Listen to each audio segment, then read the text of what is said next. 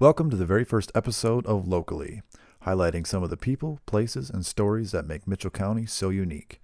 Today's show was sponsored by St. Ansgar State Bank, proudly serving our community and surrounding area for 125 years.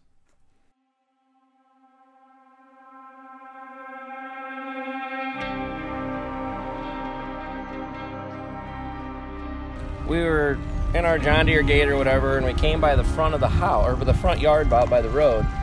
And I looked, and I'm like, Nolan, I said, where the hell's the rooster? And he's like, what do you mean? I said, the rooster's gone.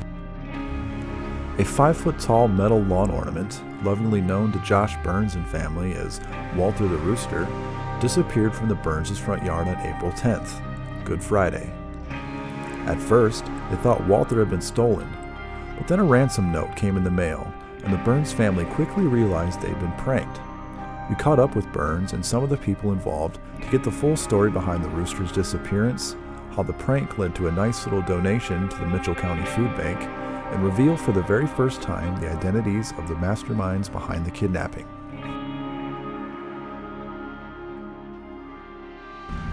I sent Colleen a message, and I said, our rooster in the front yard is gone. I'm like, I have no idea where it's at. I said, I'm worried that somebody stole it. Like, I don't know, your mind goes to, it's heavy. I'm like, it's a big piece of metal. What if somebody stole it and scrapped it? And it happens. And so then Colleen's like, that is the craziest thing ever. I can't believe that's gone. And so then I said, well, I'll post on Facebook that our rooster's gone. If anybody notices a big multicolored rooster that just pops up in somebody's yard, or I know Buck at Buck's Recycling in Kensett. And so then didn't hear anything, and then was it the next It was like day? a week or No, it was like the next day, I think. We got a letter in the mail that was a kidnap letter. We came home on like a Sunday. And that was in our door or something. Yeah. But okay. So we get a letter a day or two later, and it's like kidnap letter. I'm like, oh, this is somebody's playing games with us. So literally we sat in the kitchen. I'm reading that letter. We're laughing our butts off about it. And I said, you know what? I said, let's have fun with these people. I said, let's create like a situation where we need to get a ransom. And I said, let's donate it someplace. And so I was like, let's do the Mitchell County Food Bank. Then it's county-wide. And because I said, I have a feeling it's some of our friends from St. Ansgar. And they're like, that sounds like a good idea. So then Alex, our 22-year-old, helped me set up a Venmo account, which I've never done before. So we set up a Venmo account, and Ransom for Rooster is what we called it. Leo Chisholm, who ran the show at the Mitchell County Food Bank for nearly 4 decades, said that in all his years, he's never seen anything quite like this.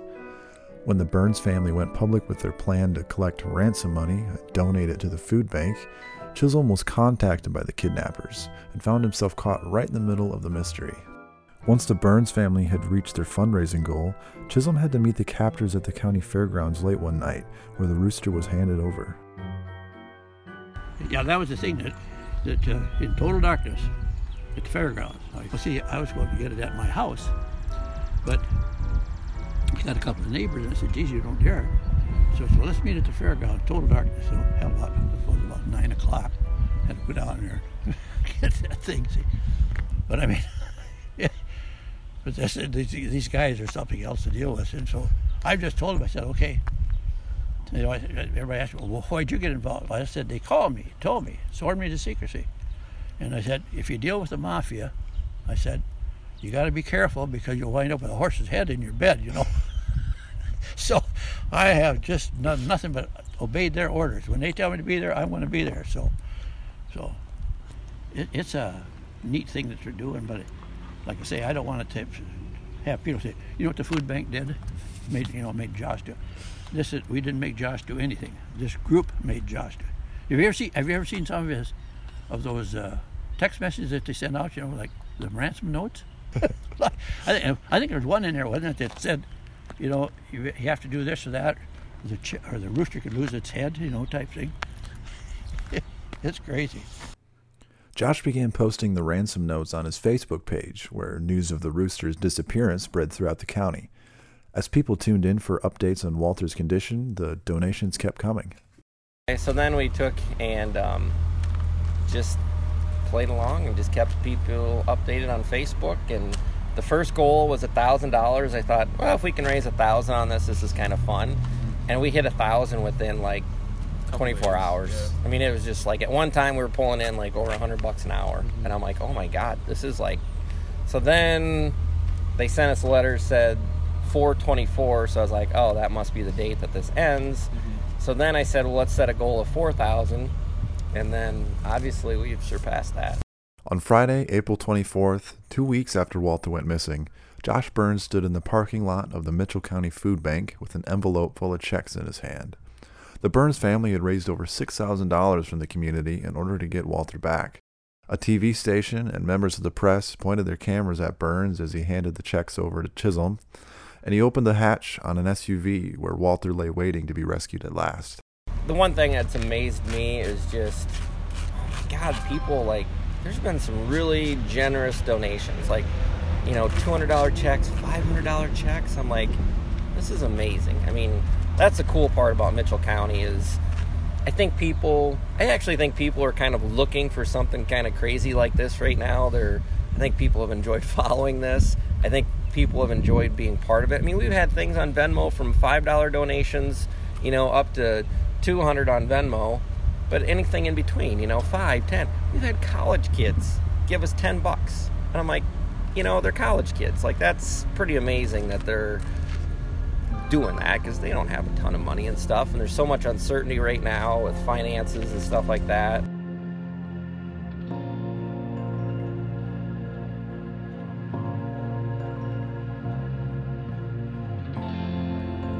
With Walter back to his rightful owner and the donations handed over to the food bank, just one question remains.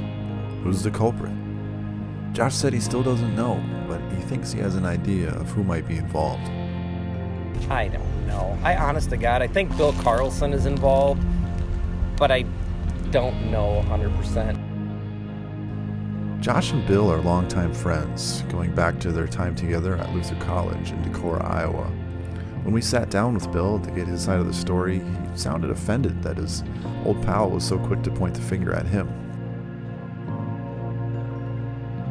Yeah, that was the part that really kind of caught me off guard. I mean, Josh and I have been friends since college. We went to Luther together.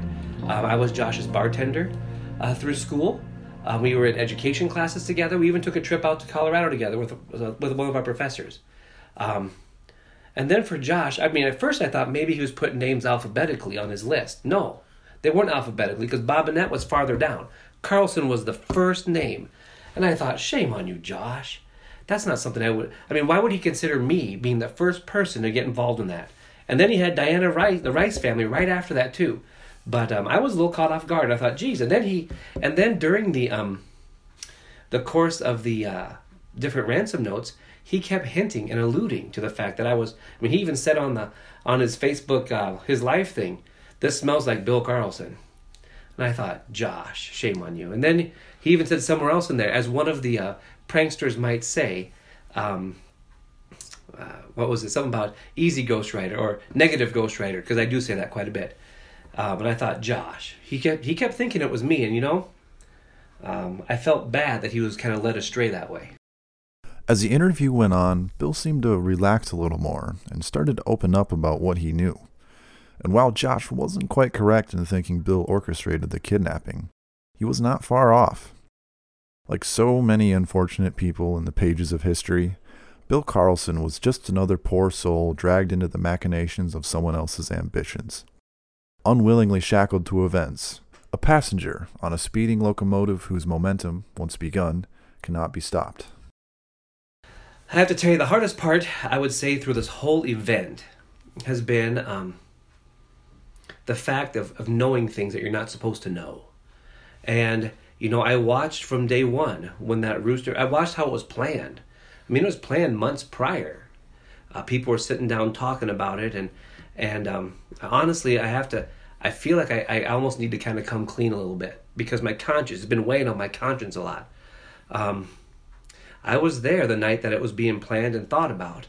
And then to actually see the masterminds behind this. I know it's going to be hard to believe, But if you could have seen how Kelly Carlson and Brian Rice played this out beautifully, and I watched how they made ransom notes and just their minds. I mean, I'm sorry, but I just have to come clean because it's going to bother me, and I don't want that to go to my grave. Were you scared to speak out? Oh, for crying out loud, yes, I am. You have no idea. Everyone always says, oh, you know, poor Kelly. Oh, you know, they think Diana and I are these outgoing people. Well, sometimes, you know, it's not us. That's a part of it. I tell you, I was nervous. In fact, I'm glad we're speaking out today because I'm not planning on going into the witness protection program, but I talked about it for a while. I did update my will just because I was nervous. Just nervous about how the whole thing was going to fall. I do think things will probably, when the dust settles, it'll be a good thing. And you know, like I said, I'm glad I feel better just sharing with what happened, and it scares me a little bit. Did you ever feel like you had to pick sides between Kelly and your good old friend Josh? Oh yes, you know, like I've said, lots of time to lots of people. You know, you can be friends with everybody and friends with everyone, but remember the one you have to go home with. And so that was a big deal for me. You know, there were times where I really wanted to tell Josh what was going on, but I knew better. I didn't say a word. I just let the chips fall, and you know, Kelly had a good plan. She knew what she was doing, and sometimes it's good to be that worker bee, and let her do all the work, all the planning. And I just was the worker bee and just did what she told me to do. I can tell you that, you know, during that time of when the bird was gone, you know, Josh celebrated his 46th birthday. And so we did a drive-by birthday thing, and we stopped by Josh's house. And we were socially isolating ourselves. We stayed in our vehicle or on the edge of the gravel, and Josh and Colleen both were concerned about the bird. And they were I think they were trying to sniff out a little bit to see if we knew anything about it. And that Kelly, she kept things locked up tight. She said nothing. And Brian and Diana did stop over. And it was funny how you'd see Brian and Kelly give each other the look. And Diana and I knew we didn't say a word because we knew better than to say anything. But Josh and Colleen, I think, were a little nervous about it. The interesting part was you could see Alex, you know, their daughter. She kind of knew a little bit what was going on. And so she was trying to play very coy with the whole situation. And she did a pretty good job with it. But I was, you could just tell that night that they were concerned about their bird because they really wanted to get it back. If you read Josh's posts online, it was an anniversary present that he had given Colleen a few years back. So it kind of meant something to him. He posted out, it was actually on Good Friday, is when he realized his rooster was gone. And his daughter, you know, let us know that he was royally ticked off because he did not know who took that rooster. Josh had thought that somebody had come from, saw it on the road, picked it up, and just brought it to Kensett for scrap. So he was angry, and he posted out there, you know, that someone please bring back my rooster. And his post was shared 270 times, which made a lot of people nervous, especially the people that were involved in the heist, because there's 270 shareable, you know, investigators now. And they're all angry. I mean, there was one post on there, Julia Crail, she said, "You punch him high, Josh, I'll punch him low because I'm short." I mean, people were angry. Like I said, being a bystander in the whole thing, watching how people were playing this out, I got nervous for them. Because I thought, oh boy, it's going to end south. You know, when this first happened, it was just a silly little prank. Let's just, you know, see how long it takes for Josh and Colleen to miss their rooster. And then... and we had the idea of having some of the ransom notes just to kind of, to take the bird on different places and have his picture taken at different spots. And to see how Josh and Colleen took it from our bird is stolen to there's a ransom note to let's raise money for the Mitchell County Food Bank. I mean, that tells you a lot about who Josh and Colleen are. But then you look at what Mitchell County did. People responded to that. People who live in Mitchell County, people who grew up in Mitchell County, and just the outcry of people on Facebook who were watching all this stuff, and so supportive of what was going on. From a little prank, hoping to just ruffle a few feathers, to seeing over $6,000 being donated to a cause that's so near and dear to everybody, especially right now, through all the stuff that's going on. And the fact that all the money raised is going to be spent in Mitchell County at the 3 grocery stores in Stacyville, Osage, and St. Ansgar. I mean, that tells you a lot about where we live. You know, we live in a county where people take care of each other. And, you know, everyone has their rivalries and those different things. But when it comes down to it, we all have the same beliefs. And we all have the same foundation that you take care of your neighbors. And that was so cool to see how that all spun out. I mean, it really gives you a lot of pride. A lot of pride and you feel really good about where you live.